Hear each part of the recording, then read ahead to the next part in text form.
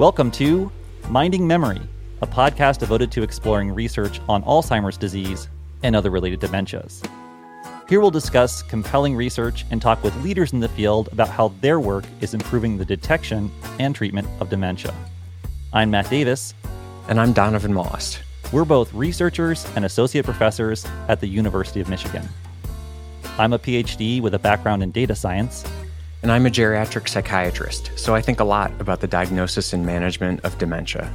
I'll work to keep Donovan to the minimum use of medical jargon. And I'll make sure we talk about research with real-world applications to patients and caregivers of individuals with dementia. Thanks for joining us, and let's get started. Welcome to the podcast. Well, here we are. How you doing, Donovan? I'm okay, Matt. I guess this is podcast official now, episode number 1. We've been talking about this for almost a year now, sort of like working on the name and everything, but we're actually doing this. So we're new to podcasting. We're both professors here at the University of Michigan. So in this first episode, we thought that we would get to know each other a little bit and introduce ourselves, and also get to know Julie Bynum, who we'll be talking to a little bit later, who is basically the primary person behind the grant that's related to this podcast. So should we start off with our elevator speeches? That sounds good. I'll try to make sure it's not too long of an elevator ride. You better go first, Matt. Okay. So in research, I don't know if this is at all institutions, but at the University of Michigan, people often will talk about their elevator speech, which is basically the opportunity to sort of talk about your research and kind of what you do. I'm an associate professor. I'm in the School of Nursing and in the School of Medicine. I'm a PhD. My background is in healthcare research. I do large observational research, which means I work with pre-existing data. I teach as well. I teach introductory statistics. I've taught epidemiology, and I teach graduate students how to do observational research with big data sets. In terms of like content areas, I'm relatively new to the dementia research space, and I'm getting to know some great people through this podcast and our center that we work with, and kind of looking forward to sort of interviewing people out there in the field and learning more about their research. So that's, I guess, my little elevator speech. Why don't you tell us a little about your background, Donovan? Yeah, so my spiel is I'm a geriatric psychiatrist. I came to the University of Michigan in 2013. I guess kind of the umbrella that I think about for my work is sometimes I think a lot of times older adults and their partners have like a variety of needs. And I think sometimes the way healthcare in the US is set up, that kind of gets medicalized.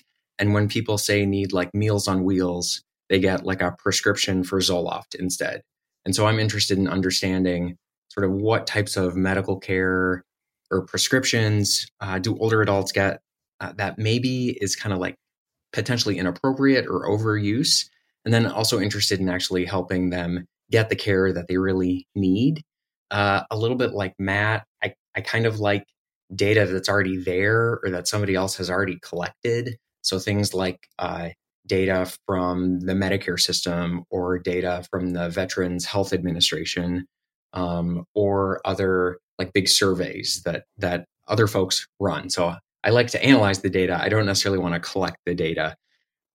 So we're I think very similar in that respect. So I'm really excited that we're getting this podcast launched and that we have the chance to work together on this new Capra Center that's been funded at the University of Michigan. So the Capra Center is the group that we're affiliated with for this particular podcast. It's the Center to Accelerate Population Research in Alzheimer's. And it's interesting that, the podcast, when we applied for this big center grant, it was like a novel thing. So I feel like that's kind of funny, actually, that researchers, this is like novel for research, and everybody else in the entire world has a podcast. So, we get there eventually in research, but nevertheless. Should we talk about our respective roles in the podcast and kind of what we want to accomplish?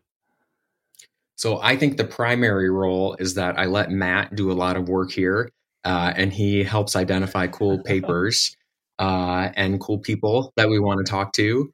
And then he drives the bus, and then I kind of chime in here and there when I have some additional questions that I want to ask. Is that an accurate description, Matt? I don't know about that, but I am always happy to drive the bus if you let me. So I sort of see our roles. I mean, I think that you bring an amazing clinical perspective to the things we're going to be talking about. Obviously, I do research for a living, so I really appreciate this stuff. But I'm relatively new to the space. So I think that in some ways, I can sort of provide that perspective of someone that's kind of getting into the space of dementia, which is what the center is about. The center is about getting people involved in this research and helping promote it across the country.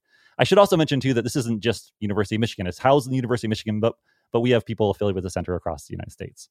In this podcast, I think that, our idea for this, Donovan and I have been discussing for some time, is we're going to mostly interview specific researchers on specific papers, but we're going to have other discussions as well, and we'll hopefully have some fun along the way. I have to say, Donovan, that 2 different people on 2 separate occasions said that you're really funny. So, no pressure, but I expect you to bring it. Occasionally, I try. So one thing that we're doing this first podcast, we thought it'd be sort of fun to do some icebreaker questions. I am not an icebreaker person. I never really include these in my courses or anything like that. Maybe I should. And what I think is kind of funny about this is I provided a list of the icebreaker questions to Donovan, and being a psychiatrist, he ranked ordered them, which I feel like that has some kind of implied meaning of somehow he's going to diagnose me or figure me out based on the ranking of the questions. But should we do one or 2? That sounds good. And let me just clarify. That's more about being like a perfectionist, I think, than it is about being a psychiatrist. All right, I'm going to start with the top. What is your least favorite food as a child, and do you still hate it or do you love it now? Okay, so fortunately, I think the only time that I had this food in my life was when I was a child at a friend's house, and that was liver, which I thought was just totally disgusting, and I've never, I don't believe, had to have it again. So that's my answer, liver. Liver. How about you, Matt? That's probably many people's. So mine is this is going to uncover some deep, stuff in my history. So my least favorite food was something called polenta. Have you ever heard of polenta? It's like a corn-based. Oh, yeah. But the reason it was so bad for me is because I was sent away to boarding school at 11, and that was the first meal I had on my own at boarding school. So you see, you are getting into sort of my deep psyche here already. Since then, I actually like it. I was going to say polenta is pretty innocuous, so there had to be something else going on to really make you hate polenta as a kid. It was the emotional component, I'm sure. All right, why don't we get to work? What do you say? That sounds great. We are super excited to be joined by our guest today, Dr. Julie Bynum, who's a good friend of both of ours, and one of my very early mentors in my career. Officially, she is the Margaret Terpening Collegiate Professor of Internal Medicine at the University of Michigan, and she is the director of the center that we work with, I suppose, the Center to Accelerate Population Research in Alzheimer's. So, Julie, welcome to the podcast. Thank you. I'm glad to be here, and I'm glad that you corrected yourself instead of saying that you work for the center, you work with. Yes, that's better. Because I do all things in collaboration. Very collaborative, yes. So, we were hoping for this first episode just to kind of talk about the center a little bit, what the center is. The audience that we're trying to reach through this podcast is not only researchers, but people that might be interested in dementia research in general, people that are working in the healthcare sector and people that might be caregivers for people with dementia and Alzheimer's.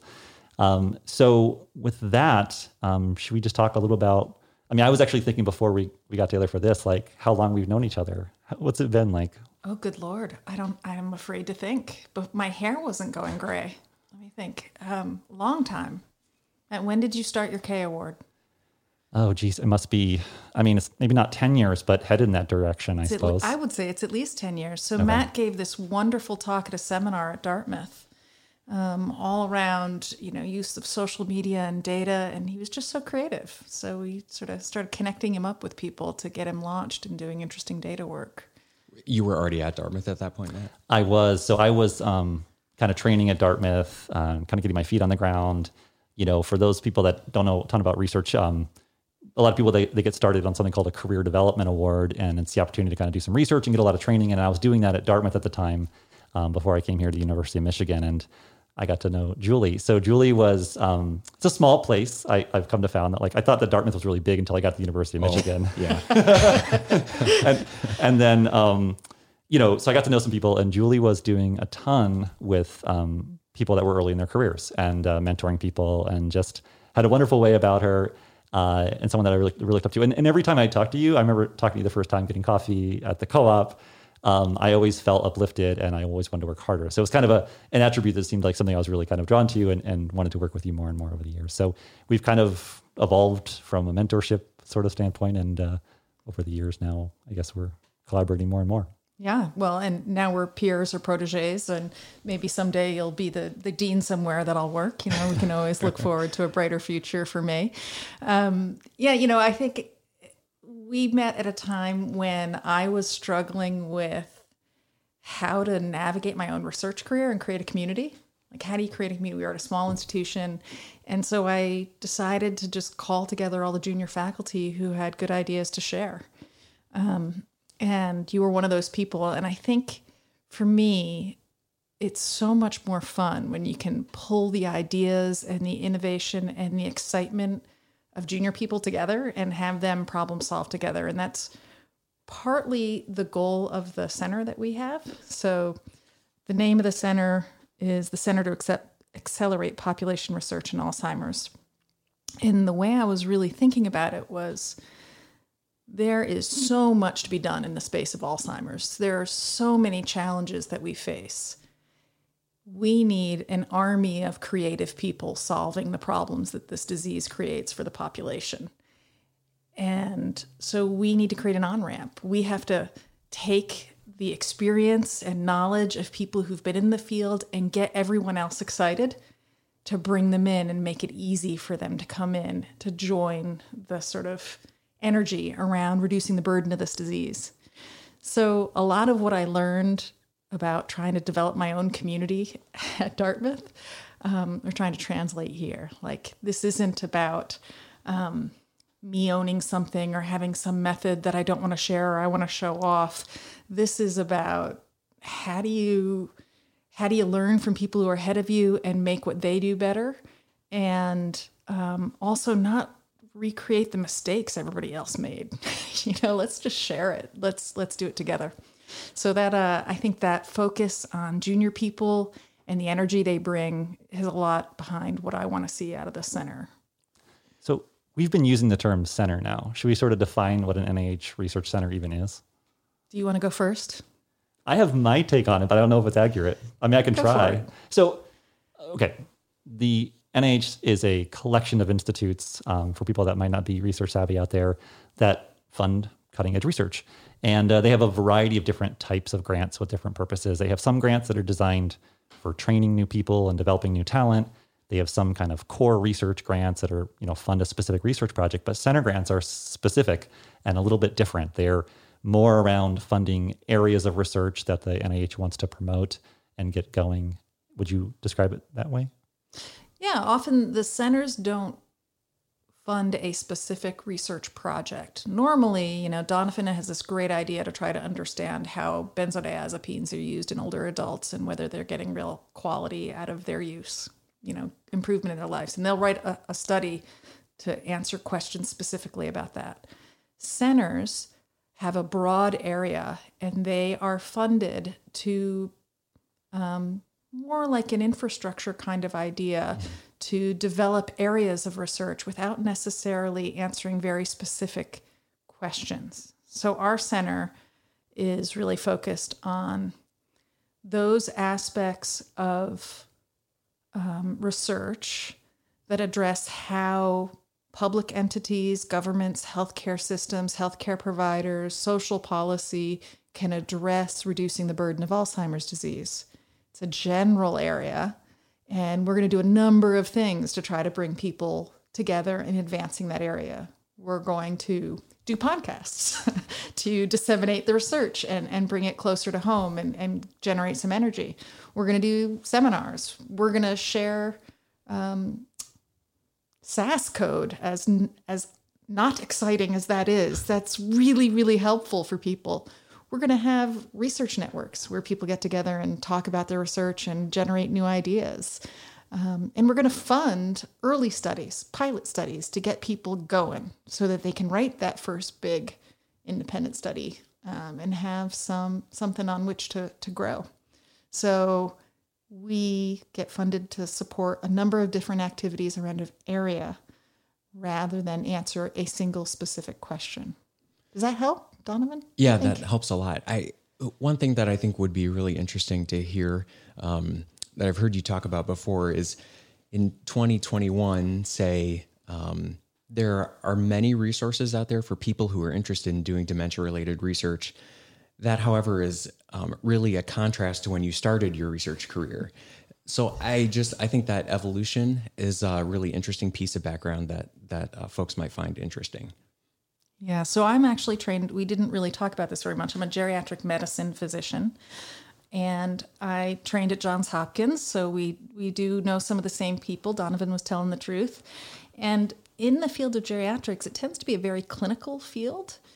But I came to medicine interested in systems. Why as a society do we institutionalize the elderly in nursing homes, but deinstitutionalize the mentally ill? What's going on? That's not about medical science. That's something about culture, history, payment, and those kinds of issues. So when I went into medicine, I was interested in public health and health policy, but that wasn't really done in my field.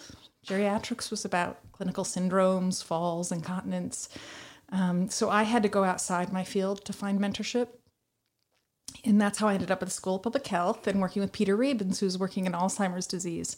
And I developed this skill set using Medicare claims data, because this is a data source where you can study the entire population and how they get their health care and really understand what's going on for them. So then I got to Dartmouth, where I was a junior faculty member, and this may be the specific story Donovan's thinking about. I said, I wanted to write my K award, my career development award on Alzheimer's disease. And everybody looked at me and said, you can't do that. I was like, why? And they said, because people just aren't going to buy this is important enough that the data can say anything about it. They really just said, you need to do something else. So what I did was choose to study people over the age of 80, knowing that almost 50% of the population would have Alzheimer's disease. Right. So that's where I started out. And in fact, my career development award, I was quietly in the background doing Alzheimer's work with Katie Maslow and others through the Alzheimer's Association.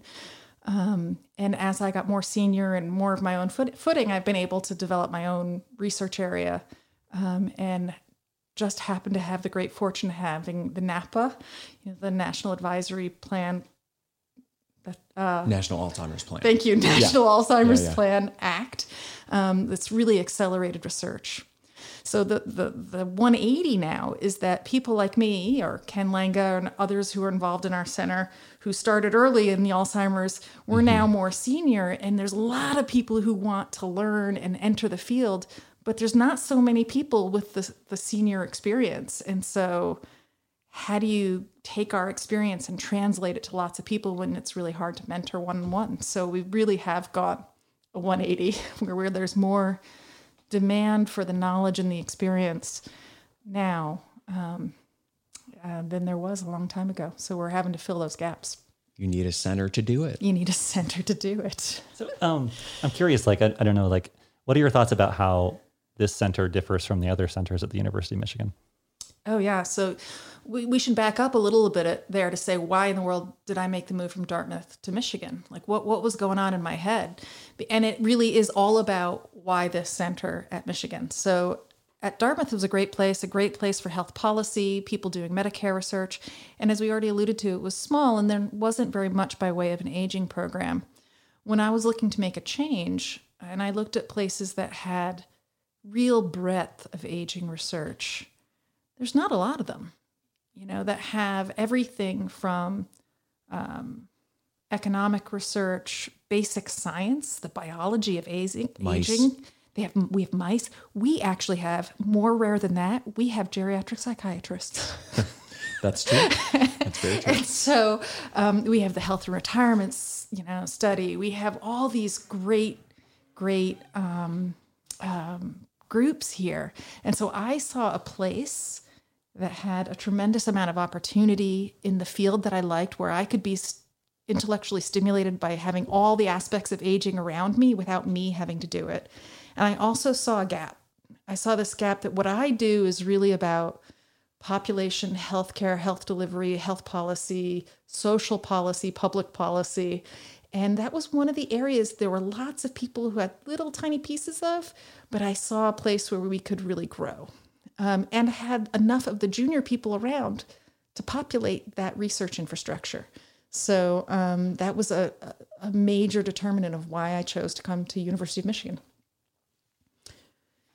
So the center, you asked me about why this center. There's actually a number of research centers at the University of Michigan in aging.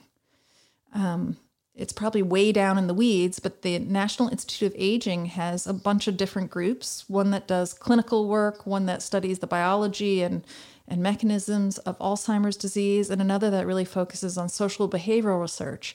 And they have center grants in each of those areas. There's the Pepper Centers and the Alzheimer's disease centers, and also the centers that we're a part of, which are the Aging and Demography Centers. They, in addition, have centers to support minority research and researchers. So here at University of Michigan, we have an Alzheimer's Center, an Aging Center, and 2 minority centers through us, as well as the social science centers and economic research groups. So we're really fortunate to have a rich community of researchers that allow for us to really be generous and give away what we have, because it'd be really great if we could get those universities that don't have the size or the scale to be able to have a center, but could really use the resources of our center. Hence, seminars and podcasts. So that's an interesting point. I mean, the University of Michigan is really large, like many other, big research academic institutions, but this center isn't necessarily just for people at Michigan, right? No, absolutely not.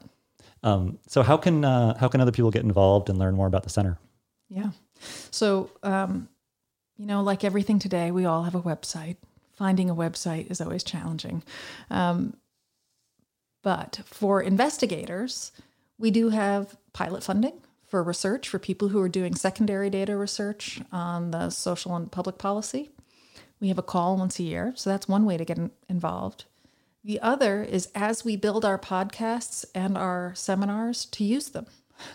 We hope to have training tools that people will be able to, not need to have Ken Langa as their mentor to get the wisdom of Ken Langa on how to use the HRS memory, cognitive measures. So use those resources and give us feedback. What do you want to learn? What do you want to hear about? Then we will have research networks growing in various areas. So there'll be lots of opportunities to participate and, let us know. If you have something that you think you'd be a great podcast, you think your research, reach out to us. We would love to be the clearinghouse for people doing interesting and exciting work and to be interviewed by Matt and Donovan. All right. Well, I just want to thank Dr. Julie Bynum for joining us today. This has been great. And next time, we'll be talking with Ken Langa on the value of early detection for dementia.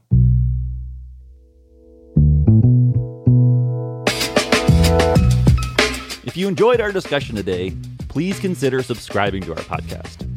Other episodes can be found on Apple Podcasts, Spotify, and SoundCloud, as well as directly from us at capra.med.umich.edu, where a full transcript of this episode is also available. On our website, you'll also find links to our seminar series and data products we've created for dementia research. Music and engineering for this podcast was provided by Dan Langa. More information available at www.danlanga.com. Minding Memory is part of the Michigan Medicine Podcast Network. Find more shows at uofmhealth.org/podcasts. Support for this podcast comes from the National Institute on Aging at the National Institutes of Health, as well as the Institute for Healthcare Policy and Innovation at the University of Michigan. The views expressed in this podcast do not necessarily represent the views of the NIH or the University of Michigan.